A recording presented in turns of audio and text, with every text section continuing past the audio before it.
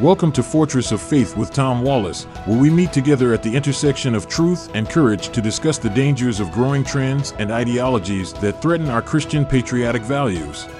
Are you a Christian? And are you patriotic? If so, you will find a home here at Fortress of Faith. This ministry desires to strengthen the saints to be salt and light in your community. Salt purifies and cleanses. Light exposes and gives guidance. When evil shows up, Christians need to stand against it. Today, we are privileged to have former FBI agent John Guandolo on the program with us. John worked for the FBI and the DoD. He still advises governments on matters related to national security, specifically the threat from the global Islamic movement. He actively briefs and teaches members of Congress, senior military officials, police, the intelligence community, key community leaders, and others. Mr. Guandolo served as a guest lecturer at the Joint Forces Staff College and at the U.S. Army War College. Tom invited John on the program to reveal his concerns about dangerous ideologies that are penetrating Christian organizations. We will learn today that Christian leaders are being beguiled and foolishly linking up with known terrorist groups. This is not only alarming, but dangerous. Here now is our host, Tom Wallace. Well, welcome to the Corner of Truth and Courage. You're listening to Fortress of Faith with Tom Wallace, and we have a very special guest here today, John Guandolo. It's been a while since we've had you on Fortress of Faith. Welcome back to the program. Thank you very much, Tom. Great to be back with you. Well, John, you bring a critical message to the topics that we often cover here at Fortress of Faith, dealing with Islamic threats, jihadi threats, and so on there. Your background, being in the FBI, your specialty was dealing with the Muslim Brotherhood, which I still stand today saying that it is the most dangerous terrorist organization that is facing the Western society. They're smart in how they do their jihadi practice. They don't dress up as terrorists, but they dress up like businessmen and work under the guise as lawyers and under CARE and other organizations here in our country.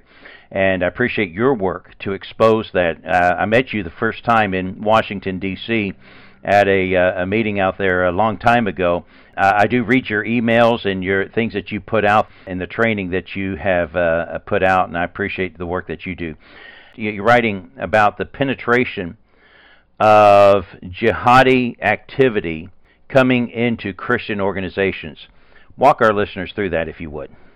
Yes. Well, first of all, for the communist movement and the Islamic movement, the first target is always the Christian church, Christian community, because for both, it offers hope, and people who have hope are willing to fight and are willing to, people that are willing to stand their ground aren't going to surrender. Although I would argue Europe is pretty much, unlike 500 years ago, Europe surrendered itself without ever firing a shot. But what we're seeing are major, and this has been going on for years, but it's intensified in the last 5 years, and we are seeing really deep penetration now into people and organizations that are really Christian leaders who are foolish, who are naive, in some cases, I believe, nefarious. They're intentionally working with jihadis, knowing the outcome.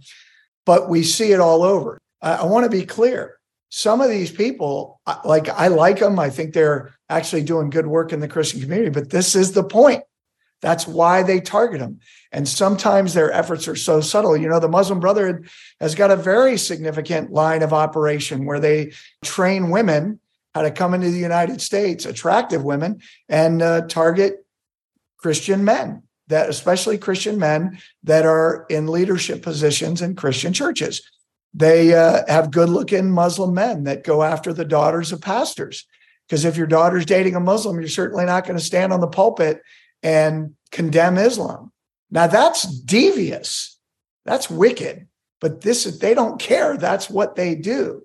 And I just find so many Christians, in my experience of doing this, both in the FBI, the DoD, and now at Understanding the Threat, there are a lot of naive Christian leaders out there who think that they will say something like, oh, I'm following the Holy Spirit, and the Holy Spirit tells me this person's okay. Well, as a matter of objective fact, this person isn't okay. They're a leader of a major Muslim Brotherhood organization, and they have got you hook, line, and sinker. So what you're listening to clearly isn't the Holy Spirit, it's your head, and your head is screwed up because you are following a bad guy right down the trail. I wrote an article about this. Jack Hibbs, who's a very beloved Christian leader, and he went on record and talked about a woman named Hedia Miramati, who is absolutely a Muslim Brotherhood operative and has been for years. And I knew her back when I was working in the FBI. And she's making the public claim that she's had this miraculous conversion to Christianity.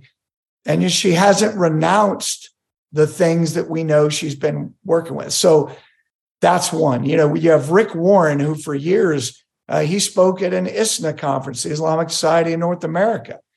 And that is one of the leading Muslim Brotherhood organizations in the United States. You have Josh McDowell, who participates, his Sharia love efforts. That's just nonsense. You've got guys like Matt Chandler reaching out to Hamas and Muslim Brotherhood groups. You've got the National Council of Churches completely supporting Hamas Muslim Brotherhood efforts and working with them full stop, no exceptions. The World Evangelical Association leadership providing direct support for the international jihadi movement. The National Association of Evangelicals chairman, the chairman of the board, John Jenkins Sr., hosting leaders of the global jihadi movement. I mean, this is not just some small pocket problem. These are major organizations, and the list goes on and on. Yeah. When you look at the list of Christian and Jewish organizations that are getting behind the Islamophobia campaign, which is a major effort by the Muslim Brotherhood. Anyway, my point is they have dozens of lines of effort into the Christian community, and they are all being very successful. And let me kind of end this thought with this. The entire interfaith outreach movement in the United States is being run by the Muslim Brotherhood. So if your church is involved in, quote, interfaith outreach or multi-faith encounters, you are engaged with the Muslim Brotherhood. Whether you know it or not, whether you agree with it or not, it doesn't matter. You are.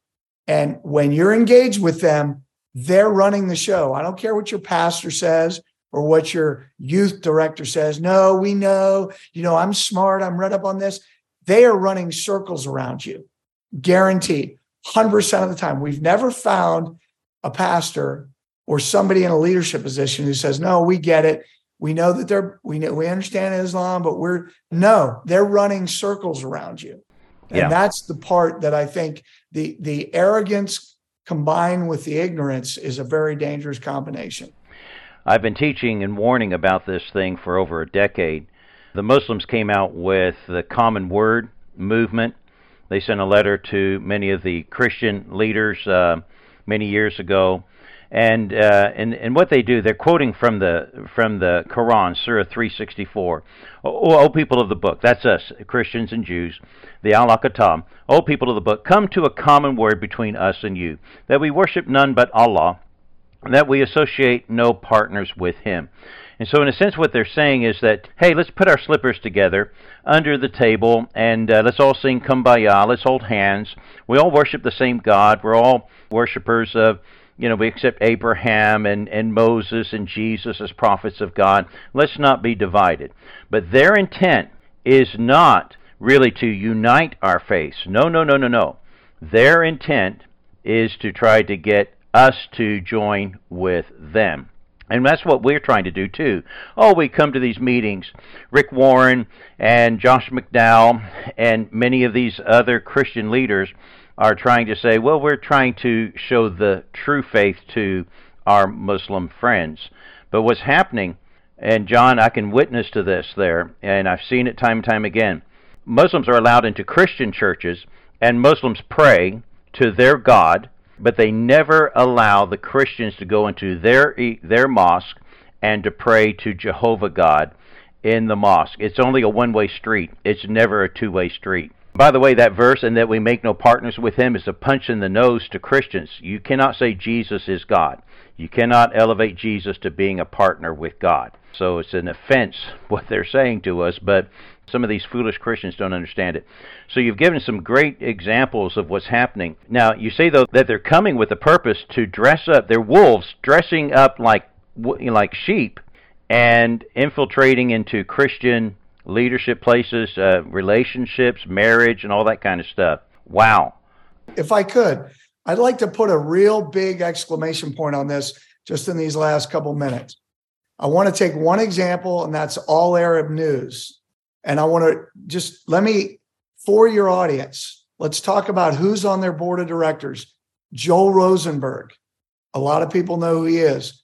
The former president of the Christian Broadcasting Network, Michael Little. Ambassador Ken Blackwell, who's been heavily engaged at the UN level with human rights, former Secretary of State of Ohio, and others like that, okay? And who do they have? Who does All Arab News have on their advisory board? Well, they have at the top of their advisory board, Sheikh Mohammed Al-Issa, who is the Secretary General of the Muslim World League, which is the leading Muslim Brotherhood front group on the planet. The Muslim World League is an umbrella of many organizations, a number of which their financing has been frozen by the U.S. government for directly support Al-Qaeda. Muslim World League supports Al-Qaeda. The Secretary General of Muslim World League, Al-Issa, gets appointed by the Saudi king. Saudi Arabia, one of the two largest funders of the global jihad, in case anybody forgot that, involved in numerous terrorist plots, and organizations affiliated with the Muslim World League, like the International Islamic Relief Organization, directly funded the Al-Qaeda operations in Africa against our embassies in '98 and other overseas attacks against the United States. And this son of a gun is their senior advisory board member. Wow. We're not just talking about, oh, he's a guy in a suit and I have to walk around and kind of explain to you. This is a guy who supports Al-Qaeda. This is a guy who supports the global jihad, because that's what the Muslim World League does. And we have evidence dating back 30 years. So you have to ask, are these people stupid or are they nefarious? The people I just named on the board of All Arab News. And I think it's a legitimate question that Christians that support All Arab News and other things that these people are involved. And this guy isn't the only one. I wrote an article and I detailed the other people on the advisory board. These are some dangerous people. These are internationally attached to Al-Qaeda and ISIS. Wow. That's who these guys are. Well, I appreciate you bringing that to our attention here on Fortress of Faith. We do care about trying to get the Christian message out to Muslims, but sometimes the associations that we're having is dangerous, and that's why we turn to men like you to help us know the associations that are being created so that we can be better advised.